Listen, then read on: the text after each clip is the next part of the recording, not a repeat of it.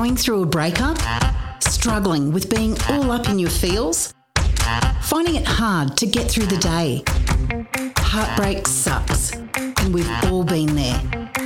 If you're in need of some life hacks on how to regulate your emotions, practically manage your life, and how to rediscover yourself post-breakup, you've come to the right place. This is your roadmap to navigating out of this time in your life with intelligence, humour, sass, and a little bit of tough love when you need it. Welcome to How to Hack Your Heartbreak with your host, Louise Wilkinson. We've established that you're in Heartbreak General Hospital for the next 7 days. Now, hopefully you've followed my instructions and you have organised your personal leave and you're settling in to feel all the feels. Julianne has talked about the effects of cortisol and their effects on our bodies and what we can do to immediately start bringing those levels down and getting us back to some sort of equilibrium. Now, whatever you had to tell your boss, I'm a Volt and there's no judgment. Now, I'm just going to speak about COVID for a little while. I know that horrible C word, but there are some interesting parallels that I'd really like to talk about here. So if you were unlucky enough to be hospitalised during the early days, well, who am I kidding, years of the pandemic, you'll remember that no support system was allowed to visit in any form. It was super tough. There were women birthing babies and they did so without the people that they desperately wanted in the room. People couldn't say goodbye to their loved ones. It was an absolutely horrible time. Now, thankfully nowadays things have relaxed, but there are limits to who can come and visit in hospital. Now, I need you to have that mindset for this week. Would you invite that annoying auntie who always had a rude comment to make about your life choices to the ward to see you when you were ill? Well, I thought not. You are going to need a small and carefully chosen group of soul sisters and brothers in this first week. This is one of the first times that I've asked you to make a firm decision, so please don't blow it. This will form the core of your breakup recovery team. As the saying goes, too many cooks spoil the pot. So telling your milkman, all of your workmates and your barista all the grimy details of your breakup is probably not advised at this point. You need a small, tight circle around you now until you can get to a point where you're not punch drunk at least. That day is not going to be today, so listen up. We are taking a mixed modality approach for your treatment, and as such, you are going to need a group of people with mixed personalities in your Heartbreak Homies posse. If you're feeling particularly sorry for yourself right now, the temptation might be to pick 5 gentle souls that will bring you ice cream and watch The Notebook with you on repeat. This would be a mistake. Helpful as always, I've prepared a list of a mix of ride or dies that you may want to induct into your Heartbreak Homies posse. You need to ideally pick 4 from this list. Think about which combination of awesome you feel would fit best for you. I'm going to draw on my own posse here and tell you what they did for me in my breakup recovery journey. Breakup bestie 1, the angry one. This one was a no-brainer for me. My bestie of 20 years is a feisty minx with flaming red hair and a temper to match. On countless occasions over the years when I've been wronged in any way, she's asked the exact same question. Do you want me to run them over? Now, for the record, I have never given her the exact location of any of my exes, friends or colleagues that have slighted me in the past, lest I see an incident on the news. I'm just kidding. But her loyalty and back covering have never been something I have ever doubted for a second. She was more fired up and annoyed about my situation than I was in the early days. I appreciated the text full of colourful language reiterating that it was absolutely screwed up, I deserve better as a goddess in human form, and if she saw him in the street, he would know about it. I didn't doubt that for a second. On the flip side, she delivered tough love when I was wavering, and she had a strict "we are giving no latitude here" policy. She wasn't up for his shenanigans, but make no mistake, she wasn't having it from me either. Useful phrases included, "you dodged a bullet," Really? For God's sake, Get Dressed, and many more absolute classics that would make Satan blush that I can't share here. You get the idea. She was my steely backbone when it felt like I was a useless bowl of jelly, and on my bad days, she still is. I'm so grateful for her. Breakup Bestie 2, the invested one, aka the assistant detective. This friend has pretty much ridden the wave of the entire relationship with you and probably knows your ex very well. As such, they can appreciate the magnitude of the breakup and how devastated you are, and probably have their own emotions and feelings about your breakup because, well, they care deeply about both of you. This beautiful soul will help you sift through the wreckage in an effort to find the black box, and will gently remind you of all those not so perfect times that perhaps you, in your lovelorn state, have conveniently forgotten. There is a huge comfort in not having to rehash every detail of your relationship because they were there for you during it. And you know that the advice they give about where to go from here is coming from an authentic and well-balanced place. They wanted to see this work too. This friend will be the one to update you first with any developments as the person with all of the prior history and knowledge. Because they know both of you, they can anticipate any potential potholes and run interference for you if necessary. And in fact, I should have purchased for my gorgeous human a high-vis vest and a stop-go sign. She did such a great job. It should be noted that this friend should ideally not be someone you met through your ex as someone in his close friends group. The best way to gauge this is to ask yourself the question, if you and your ex were getting married, I know that's a preposterous thought at this point, but stick with me, what side of the church would they sit on? So as much as you loved his best mate like a brother, yeah, probably not your guy. Breakup Bestie 3, the one who asks the question, aka the mirror. I have a friend that unfortunately doesn't own a television. Or at least that's what I figure, because she has 5 children. Her life is an absolute chaotic mess. She has children, a uni degree, a husband with a disability, part-time work, and homeschooling her teenager. The list goes on.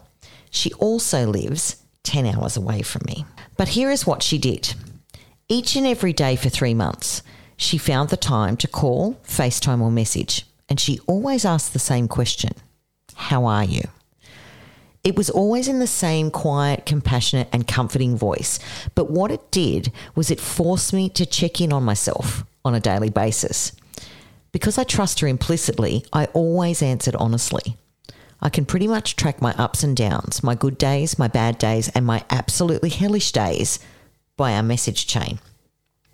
The important thing here is she wasn't after the tea or wanted the drama of the ins and outs of the breakup. Sure, she would always take my call if I wanted to vent, and even if she had a baby hanging off her boob, a toddler trashing the lounge room, or a teenager sulking, she always answered. But that was never her focus. In her gentle and compassionate way, she held a mirror up to me every day and asked me to check in with myself. Be it a good day or a bad day, her support and encouragement was always the same. Never any judgment or unhelpful suggestions, just love. Breakup Bestie 4, the practical. My mate Dan is one hell of a woke bloke. He can't take all the credit. His wife had a shitload to do with it and is equally as legendary. I'm lucky enough to also call him my boss. When I first met Dan, by his own admission, he was determined not to like me as a radio presenter and throw me out on my ear after my radio test inevitably sucked. Well, plot twist, I surprised him and he ended up giving me my own show, even though I was green AF at this presenting stuff. Over the years, we've discussed some pretty heavy shit, vented our asses off and had some great roll on the floor laughing moments both on and off air. He's one of my favourite people on the planet. He was obviously one of the first people I told about my breakup, owing to the fact that we had a presenters meeting the very next day and I wasn't about to turn up to it a blithering mess. On that call, he listened, he empathised with his signature, mate, and he let me off the hook with the meeting. I was grateful. I needed to muster my non-existent energy and acting skills to get back on the air the next day. I just needed 24 hours. But here's what Dan did next.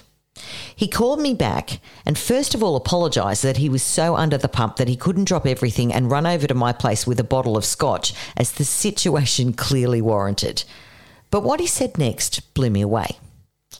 "Mate," he said, "this is huge and I want to be of practical help. I reckon the last thing that you need is having to deliver a show every day and pretending to be all happy and chatty right now. If you need time off, just say the word." I was in no state to deliver a show, but it hadn't entered my head to let the team down. The relief that not only did my employer grasp the magnitude of what had just happened in my life, but cared enough to offer a practical solution was immense. I went off the air for close to 2 weeks. It was absolutely critical to my progress, and I was given time and space and grace. I don't believe that I would be as far down the road of processing and healing from this breakup if I didn't have it. If you're an employer and you're listening to this, take note. Don't be an insensitive dick. Be like Dan. Did you know that you can get a whole heap of exclusive content, tips and tricks and support by joining the Heartbreak Hackers Facebook group for as little as the cost of a cup of coffee per week? Louise does a live Q&A every month, links helpful articles and shares interviews with experts exclusive to the group each month as well. Simply head over to howtohackyourheartbreak.com and sign up via the link on the homepage. Breakup Bestie 5, the Solidarity Sister. This is the one who is or has recently gone through a breakup. For me, this was a Facebook friend that I wouldn't say was in my inner circle, but I could tell from her statuses that she was going through her own fresh hell, and I reached out. Over the past few months, we've sent each other comforting texts, shared funny memes, and I even asked her if she would be my guinea pig for How to Hack Your Heartbreak by listening to draft episodes. There have been times when we've reached for the phone on a particularly rough day or there's been a traumatic event, and I can't tell you how amazing it's been to have someone there who gets where you're at in an instant because they have been there themselves. We push each other forward, understand the bad days, and usually sign off with, "We are strong women and we can get through anything." It really is a game changer. Breakup Bestie number 6, the isolation breaker. As a result of the pandemic and lockdowns, there's been a subconscious shift in our mindsets in terms of leaving the house and socialising. Let's think about it. We had to stay home to stay safe, and we learned to adapt to living, working and communicating with the outside world from our own little banana bread scented bubble. Extroverts hated it, but as an introvert was kind of my dream. I organised my cupboards home edit style, I cooked, and I spent many hours reading, scrolling socials, and never missed the 11 a.m. press conference to give us the numbers for the day. I was fully aware that with this breakup, I would want to hibernate. Know thyself, right? And for the first week or so, that was wholly appropriate. Now, we all know that there are those friends who have been in your life forever that in your relationship you kind of ran out of time for. We're all guilty of it. And when a relationship is our main focus, as well as juggling family, life, work, and all of the stuff, some of your tribe are stuck in an endless text conversation loop of, "Oh my God, things are so hectic. We'll totally catch up soon." And so it was with my friend Trace, who I've known for over 20 years. I'd moved far enough away in the time that I was with my partner to rule out spontaneous catch-ups, and life and love had taken me pretty much off the social scene. Upon hearing the news and having been around for long enough in my life to know that I had well and truly had enough of the curveballs of mammoth proportions being lobbed at me, Trace grasped the situation and immediately sent a big bunch of flowers along with a phone call offering support whenever I needed it. She checked in. She respected the fact that I wasn't too keen on leaving my house straight away, but after a decent amount of time, she got me out of the house and back into circulation, carefully considering the circles we were mingling and that they had nothing to do with my ex.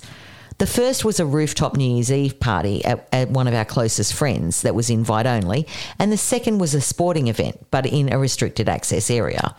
No random lunches where I could run into his friends, who, by the way, I adored and I most certainly would have ugly cried on should I have seen them, and no couple-heavy engagements. With that stress off, I could dip my toe back into civilization again with reduced anxiety. I know we are only in the very beginning here and you're not looking to frock up anytime soon, but a glimmer of hope should be this. I wore a daring dress that I hadn't worn in 10 years thanks to my Heartbreak weight loss, and I had a great time. Nobody died. It's possible, so stick with me. And lastly, lucky number 7, the coach or the therapist. I can't recommend this highly enough. And thanks to modern technology, you can pretty much access coaches and therapists from all over the world from the comfort of your own lounge room. There are self-paced online courses, there are groups, and there are one-on-one sessions available. It really helps to have a person removed from the situation to reassure, illuminate, and encourage on this journey. Don't forget, this is a major event in your life. We think nothing of dropping money on gym memberships, but I believe it's critically important to do the inner work as well. Of course, therapy can be an expensive process, and you will generally find that coaches and therapists who want to help have different pricing options and no pressure to commit to multiple sessions unless you choose to. I was already a qualified life coach before I started this heartbreak journey, and I've developed a few different options for you if you would like to work with me. My Facebook group has exclusive extra content not shown on my socials for the cost of a cup of coffee a week. There's also a self-paced course with a load of resources for wherever you find yourself in your heartbreak journey. And I do offer one-on-one coaching for a very reasonable fee if you would like a personalised session. You can find all of the links in the show notes or visit howtohackyourheartbreak.com for all of the information. I'd love to help. Just as important as your carefully chosen heartbreak homies in a circle is your breakup blacklist. These are friends, family, acquaintances or colleagues who are, shall we say, unhelpful for a variety of reasons.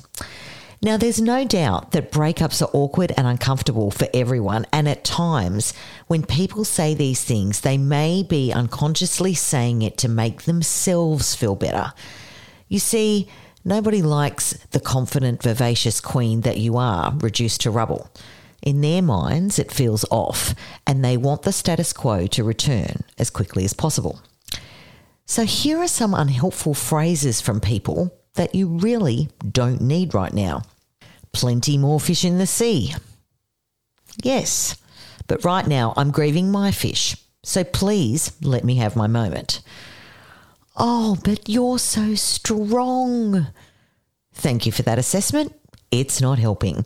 Please stop projecting how you want me to be coping onto me and let me work through this in my own way. Get back on Tinder immediately. Or the old chestnut. The fastest way to get over somebody is to get under somebody else.